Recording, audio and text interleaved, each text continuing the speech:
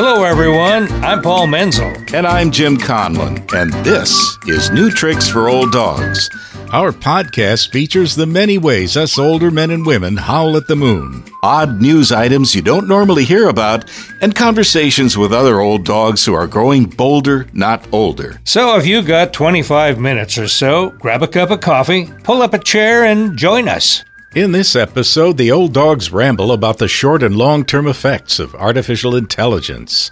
To that end, we report on advances in AI. We dredge up a bunch of slang terms you may remember from the 50s. We offer another pithy commentary from Kathleen O'Brien, our Chief Aging Officer. And we educate you on the perplexing phenomenon of non-fungible tokens. The Old Dog's conversation is with funny man Dale Irvin, a man whom corporations pay to make fun of them. Stay with us. You're staring at me, Jim. I'm staring at you, Paul, because it's time to ask you what's on your mind. Oh, okay. Well, I'll tell you what's on my mind this episode. We have a pod nugget that addresses how people are being replaced in the workplace by robots. Yeah. And the robot could be software, or it could actually be some hardware thingy-ma-bob, but it starts me thinking about the future and artificial intelligence. Okay. How much are we going to be replaced in the future by artificial intelligence? You thought about that? Well, I have. I've thought about it a lot, and as a matter of fact, I've learned a little bit about it, at least in one respect. Oh, that's dangerous. Yeah, a little bit is a dangerous thing. The industry that I have been a part of for many, many years is the voiceover industry, and that already is starting to be affected by artificial intelligence. In what ways? Well, I have been seeing ads on Facebook for artificially produced voices, and the nature of the ad is you may never need to pay for a voiceover again. Ooh, okay. Voice artists unite, let me say. So they are claiming to have perfected the technology of imitating a human voice. Now, I know that's not true, but I have to believe, Paul, that if it's not totally true today, it might very well be in a year or two. Oh, I think without a doubt. And we need to find these people that are developing those things and take them for a ride, right? Yeah. I guess what's scary for me is we have always thought that because our personalities are kind of quirky and irrational, that they couldn't duplicate it with a computer program. But that's not true anymore. Programs have gotten so sophisticated. What are we going to be? Are we going to be spectators in life in the future? Well, I don't know, but what would we be spectating? Robots doing our job much better than we ever could. I'll tell you, my wife, if they came up with a robot that did really good house repairs, I'm out the door. Oh, yeah. Yeah. Right. According to my son, who just turned 40, he says, you won't believe the extent of artificial intelligence that is just on the horizon. And I said, yes, I won't believe it. Don't tell me. You know, they talk about algorithms and how easy it is to perfect any algorithm to do any task. And so you get computers that tell jokes, and they're pretty funny. These are just based on algorithms for what human beings have determined is funny. Right. And I'm sure comics are now cowering in the closet. There are some things that just really are not beneficial to make automated. I don't think. Well, I agree, but I'll tell you what I think might happen. There might be this pendulum effect that artificial intelligence encroaches on way more than we really want, and we resist it, and so it... And then the robots crush us. I think I saw this movie. They call it robotic process automation, or RPA. It sounds innocent enough, but it's replacing workers by the thousands. This pod nugget is from the New York Times for March 6, 2021. Some of these RPA tools are simply apps from an app store that do dull but critical tasks, like reconciling bank statements or reviewing tax forms. Others are expensive, custom-built software with types of artificial intelligence capable of doing cognitive tasks that once required teams of humans. The trend has been growing for years, but it's been accelerated by workplace changes during the pandemic. Nearly 8 in 10 corporate executives surveyed by Deloitte last year said they were implementing some form of robotic process automation. Executives will explain these bots as being good for everyone because they liberate workers from mundane and repetitive tasks. However, independent experts say that major RPA initiatives lead to rounds of layoffs. Cutting costs rather than improving working conditions is the driving factor. As bots become capable of complex decision-making, their disruptive potential in the workplace is growing. Ellen Wengert, a former data processor, learned this lesson 4 years ago. She arrived at work to find a bot builder at her desk. He had been hired to automate her job. He asked her to demonstrate the steps of her job so he could finish designing her software replacement. Well, she now works as a second-grade teacher, hoping it will be many years before bots take over the classroom. Yeah, Amen. You keep hoping, Ellen. Well, it's time to resurrect a piece of boomer culture, slang from the 50s. This pod nugget is mined from the Little Things website. Do you ever feel out of it when you hear young people using current slang? Well, instead of feeling like a stranger in a strange land, the old dogs recommend that we repurpose slang from our youth and let our grandchildren feel uninformed. If something is hilarious, it's the big tickle, while lame attempts at humor are as funny as a rubber crutch. Beat feet means to run away fast to avoid trouble. In our case, it would probably be fast walking. If someone is displeasing you, tell them you're cruising for a bruising or aching for a breaking. If you need to be more direct, ask, you want a knuckle sandwich? Something that excites or impresses you razzes your berries. If you want to sarcastically put down something that's supposed to be exciting, you say, well, ring-a-ding-ding. An attractive woman has a classy chassis and would be a good date for the Passion Pit or drive-in movie if there were still drive-in movies. A good-looking guy is the living end or a dreamboat, while a total loser is a drip or a spaz. To convince someone you're telling the truth, assure them it's the word from the bird. If they're unconvinced, then you lie like a rug. If you want to assure folks that everything is all right, it's copacetic. If it's not all right, then it's the pits. Okay, Paul, it's time to put a lid on it, you dig? You mean make like a tree and leave? I mean, see you later, alligator. Yeah, not if I see you first. Oh, that is so Mickey Mouse. I'll get bent, riff-raff. Now that's a conversation. And now, a word from our Chief Aging Officer, Kathleen O'Brien. How old are you? Don't be ridiculous. I'm not answering that question. Is that what you want to say when somebody asks your age? For a split second, you can't decide whether you want to come clean about how old you are or say something clever to throw them off. Whether you're 60, 70, 80, or 90, though, you should be shouting your age from the rooftops. In every conversation that has anything to do with age, you should be telling people exactly how many years you have under your belt. There are a number of reasons for this. First of all, you reveal something important about yourself when you tell people your age. You're saying you've lived long enough to know a few things. You are mature, you have perspective and wisdom. Or, if you must, look at it this way. Would you rather be an okay-looking 50-year-old or a fabulous-looking 70-year-old? It's time to surprise a few people with the truth. You give yourself context when you reveal your age. Was Eisenhower president when you were a kid? Do you remember when Kennedy was shot? Did you watch the Watergate hearings live? Your stories are a part of history. You're a national treasure, and you don't even know it. The most important reason to tell your age, though, is to dispel the myth that there is something wrong with growing old. Growing old is the most natural thing we humans do. It's an inexorable process that takes us into an adventure of self-reflection, of piecing together the significance of our own personal journeys, discovering who we really are, and maybe getting a glimpse at what life is all about.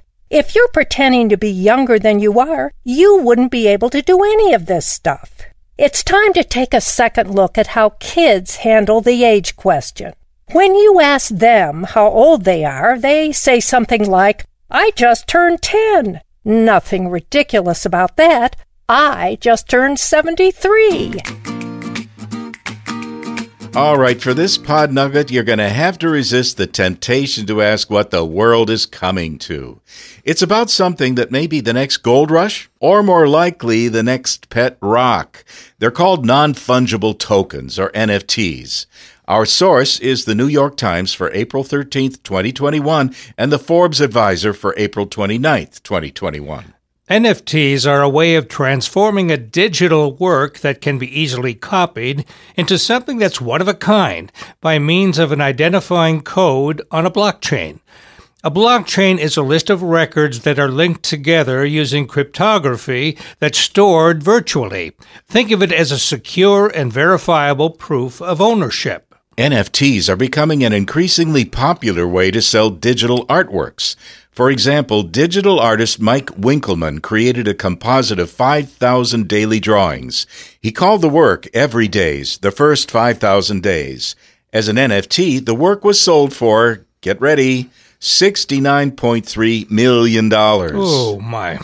What makes it confusing is that anyone can view the individual images and even the whole collage online for free. So why is someone willing to pay millions for something that could so easily be downloaded and displayed? Well, the answer is you can brag that you own it. And owners prize these digital bragging rights almost more than the artwork itself. Here's a word of caution before you rush out and buy an NFT in hopes of reselling it for a few million. NFTs are risky because we don't have a lot of history to judge their performance, and its value is based on what someone else is willing to pay for it. If you have money to spare, knock yourself out. As for me, I like to understand something before I invest in it. Paul, I've got a deal for you. Okay. A digital photo of the Brooklyn Bridge. Oh. Dale Irvin is a funny guy, funny enough to make a living being funny, which he has done in a number of ways for a number of years. In celebration of Another Day Above the Ground, a podcast for boomers like us, we offer this comedic conversation. Well, I tell you what, take us through a little bit of your background, Dale, if you don't mind. You grew up in Cleveland, Ohio, right? Grew up in Cleveland, Ohio. After college, I decided to sell life insurance. I did that for 6.5 months, and then I completely ran out of relatives. And so then I got into the advertising business, and that took me to Chicago, where I worked for 2 different agencies over several years. I was very proud of the fact I wrote the slogan, "Good to the last drop." No kidding. I wrote it for the Otis Elevator Company, so they never used it. Yeah. So how did you segue from the ad business into stand-up comedy? I presume that was your next challenge. I got fired. That'll do wonders for your career choices. That was it. I had been working, open mic nights. I studied at Second City for 1.5 years. And so when they fired me, I said, well, there's not going to be a better time than now to give this a shot. Wait, so you were on the road for a bit? I was on the road forever. I worked just about every comedy club in the country. Then I discovered cruise ships, which paid more than comedy clubs. And I sailed the 7 seas for quite a while. Then I discovered the corporate market, which paid more than either one of the other two. And so I made another switch. I was a very humorous speaker, but there was a lot of us out there. So I thought, what can I do that nobody else can do? And that's pretty much write a joke on the spot. And that's what made me the summarizer. I was listening to your show about hacks. And, recent one we did, right? And you brought up the idea about using an iron as a hot plate. And I said, the man has got to have been on the road as a stand-up comic. Absolutely. I learned that trick in college, actually, where that's all we had was an iron and a cheese sandwich. I go, whoa, this will work. We can make a grilled cheese on the iron. And fortunately, wasn't our iron, so we didn't really care. Right. So you have all irons in your kitchen now? Is that that's all we have. Our clothes are all wrinkled, but our eggs are quite tasty. Dale, when you're hired as a summarizer, do you do any special preparation beforehand? If you can, I like to research the speakers ahead of time. I don't want to see them ahead of time. I just want to see them live. But I want to see what they talk about, what's their experience, why exactly were they chosen to be there. But yeah, if you don't properly research your client, you can be in a lot of trouble. Well, listen, given the number of conferences that are being held online these days, how has video conferencing affected large conventions? Video conferencing didn't really take off until the pandemic hit. I was still doing big conventions, in 2019. And so it didn't really hit until nobody could meet anymore. And then it started to, come back in a video format, which nobody yet has really mastered, but they're trying their best. And now there's word that conventions will be opening up again. So, yeah, people are hungry for that personal contact. Absolutely, especially sales conventions. They need two things. They need contact with their fellow employees, and they need the recognition that they get on awards nights and stuff. Right. So that's very important. Yeah. Well, tell us how your podcast, Another Day Above the Ground, came about. Well, Tim Slagle, who is one of my partners on this, he and I have been toying around doing podcasts for a long time, just because we enjoy getting together online once a week. It's like having lunch with a friend, And we started out, we did a one podcast called Just Kill Me, which was about the worst possible jobs people ever had. And then Tim and I got to think and said, we never really had any really bad jobs, so we don't really know what we're talking about, but we are both baby boomers. And so we decided to do a show aimed at baby boomers, which is really kind of silly. It's the only demographic that's getting smaller every day. Mm-hmm. And then we got Carolyn Strauss, who's a friend of mine, as our third member to give us a different point of view.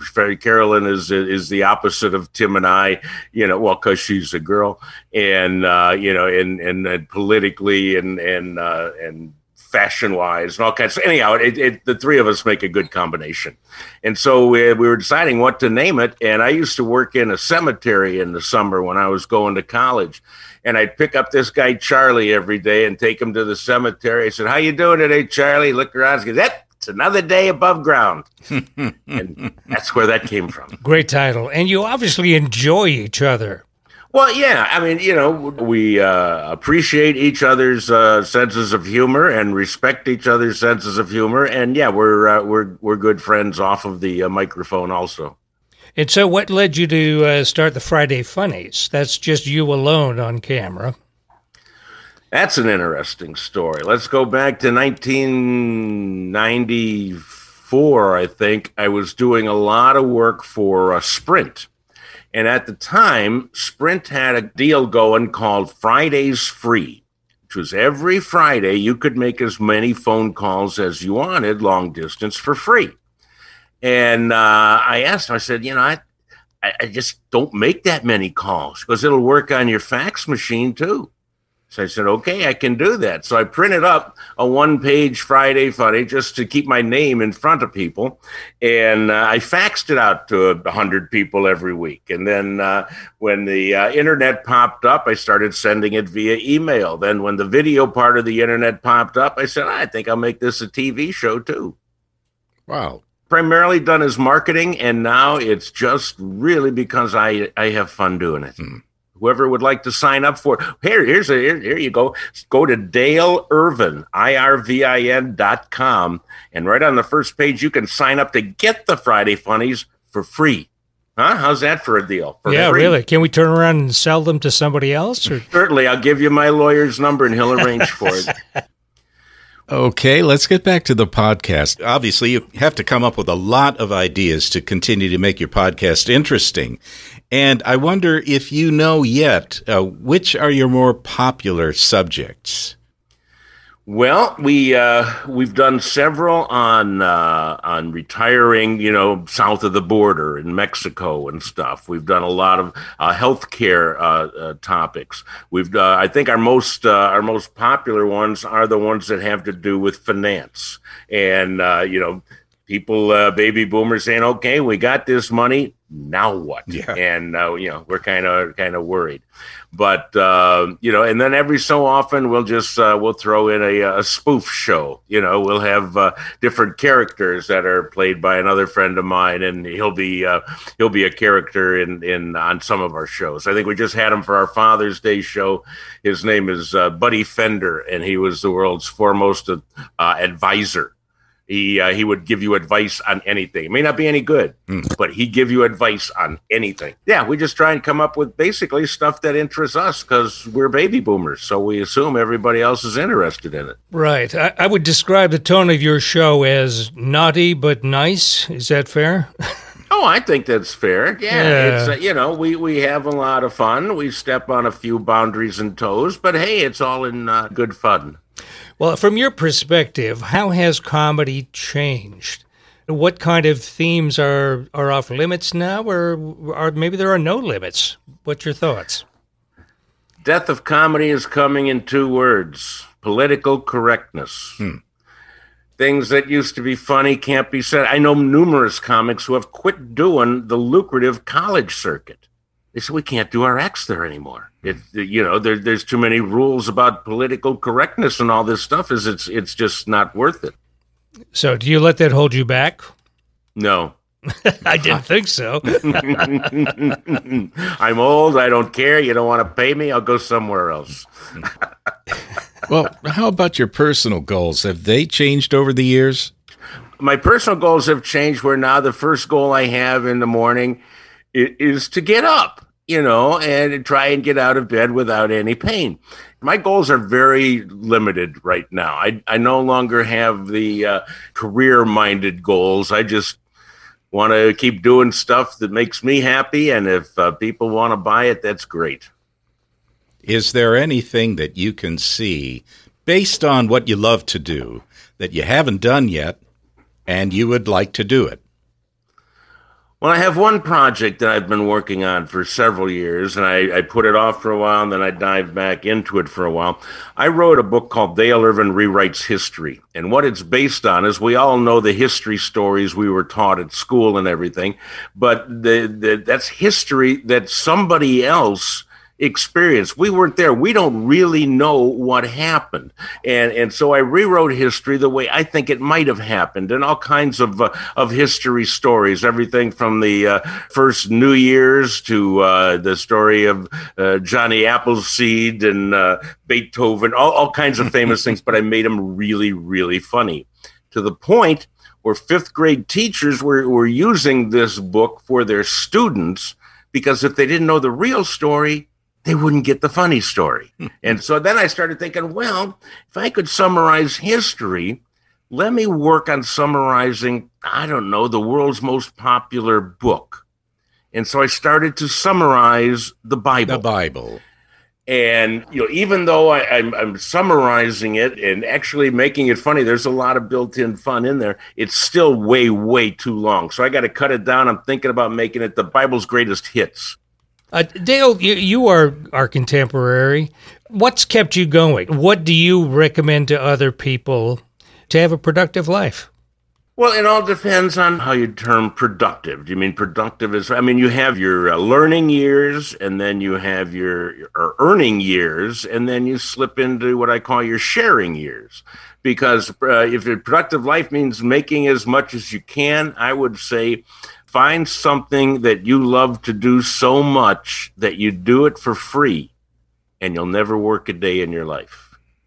So to be productive, love what you do and do what you love, and plan for tomorrow, because today is another day above ground. See what I did there? I slipped that right there. Oh, yeah. Very nice conclusion. Awesome. Oh, yeah. Oh, yeah. I've got chills, Dale. I won't tell you where I've got chills.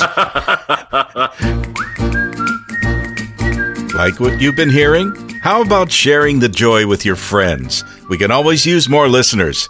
There are more episodes on the way, so stay tuned and keep howling at the moon.